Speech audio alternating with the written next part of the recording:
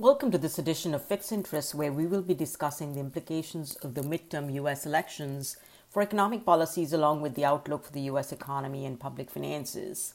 My name is Shalini Shetty, and I'm a Managing Director and Head of Americas and Asia Sovereign Ratings at Fitch.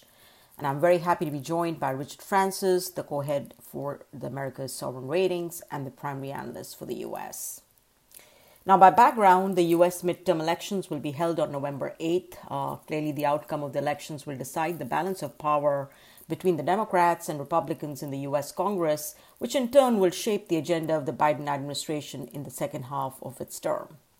Now, these elections are coming against a backdrop of economic deterioration, with the U.S. experiencing a high inflation rate, the Fed tightening monetary policy aggressively, and Fitch's expectation that the U.S. economy will experience a mild recession in 2023.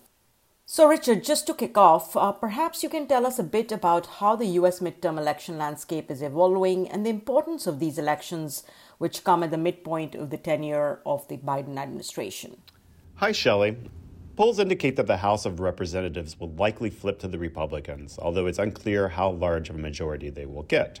The Senate, on the other hand, is much more closely contested, with Democrats having a slight edge. The Senate majority will come down to the outcomes in just 3 or 4 states, including Pennsylvania and Georgia. In the House, the Freedom Caucus of the Republican Party is likely to gain seats and have key leadership roles, which could push the party to the right and set up a number of contentious debates over spending, entitlement programs, and the debt ceiling, among others. The bottom line is that we can expect the divided government to lead to gridlock. So, Richard, in your view, what could be the main priorities of the Biden administration in the second half of its administration, and how the election results could shape the agenda? For example, how do you see the discussion regarding the debt ceiling evolving next year, and do you think congressional makeup will be conducive for addressing long-term challenges such as entitlement reform? The Biden administration will seek to address a number of key issues in the lame duck session of Congress before the December recess. In fiscal matters, the Congress agreed to a short-term continuing resolution that funds the government through December 16th. So they will need to reach an agreement for the 2023 fiscal year appropriations bills or pass further continuing resolutions to fund the government to avert government shutdowns. Assuming that the Republicans take one branch, if not both branches of the government, they could push for spending cuts in order to move to raise the $31.4 trillion debt ceiling limit, something that some members of the Freedom Caucus faction have advocated. The federal government debt currently stands at over $31.1 trillion, so the limit could be hit as early as the first quarter of 2023, depending on revenue performance over the next few months. A divided government is clearly not conducive to addressing long-term challenges such as entitlement reform. Neither party seems to have the political appetite to tackle Medicare and Social Security issues. The Bipartisan Committee for a Responsible Federal Budget estimates that Medicare will be insolvent in 6 years and Social Security in 12 years. So clearly this is a burning issue that needs to be addressed. Now, Richard, pivoting to the economy and the U.S. fiscal outlook, let's first start on the economy.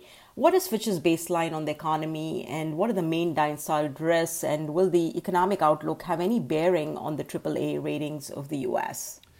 We are expecting the U.S. to enter a mild recession in 2023.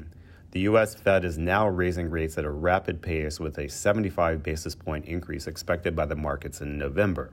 This will increasingly weigh on job growth and consumer demand next year.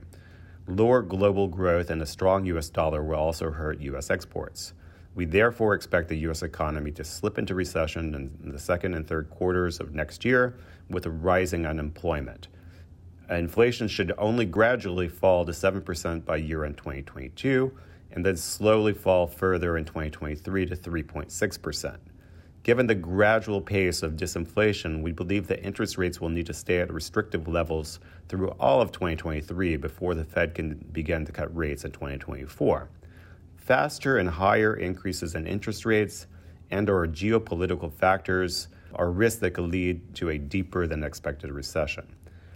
Despite the economic downturn that we expect next year, the U.S.'s AAA rating remains supported by structural strengths that include the size of the economy, high per capita income and a dynamic business environment.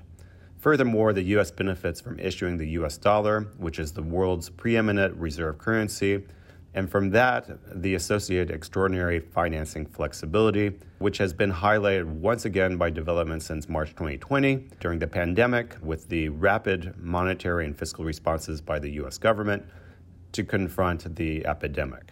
The U.S.'s debt tolerance is considered to be higher than that of other AAA sovereigns as well.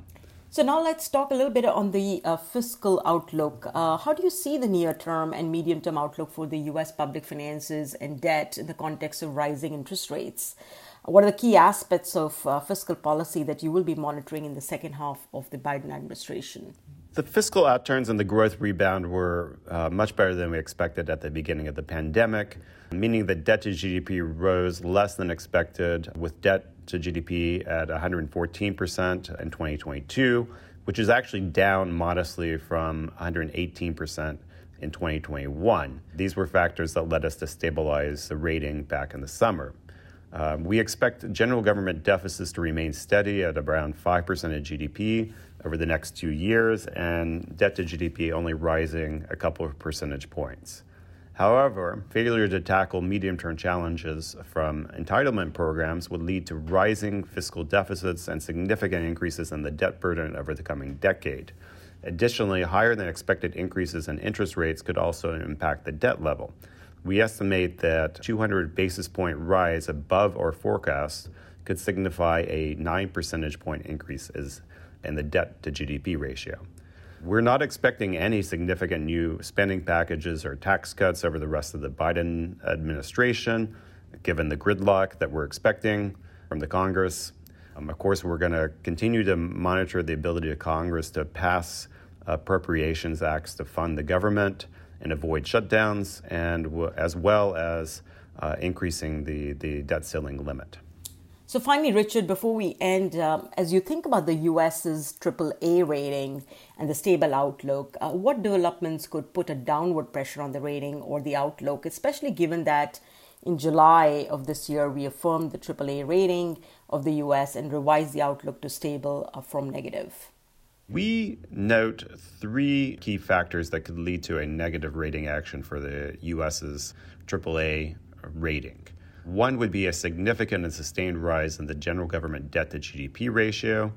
The second is a deterioration in the governance quality that undermines the integrity of the U.S. political system, with negative implications for the effectiveness of the government and institutions in managing the economy and absorbing adverse shocks.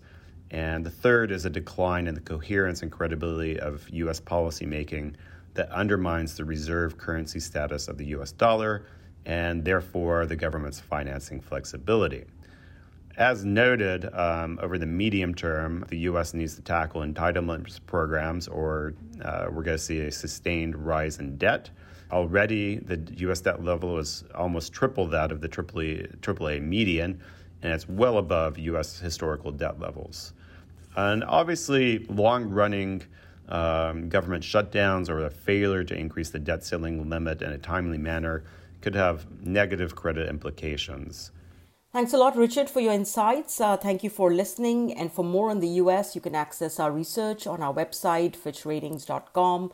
Hope you will join us in the next Fixed Interest podcast. Thank you.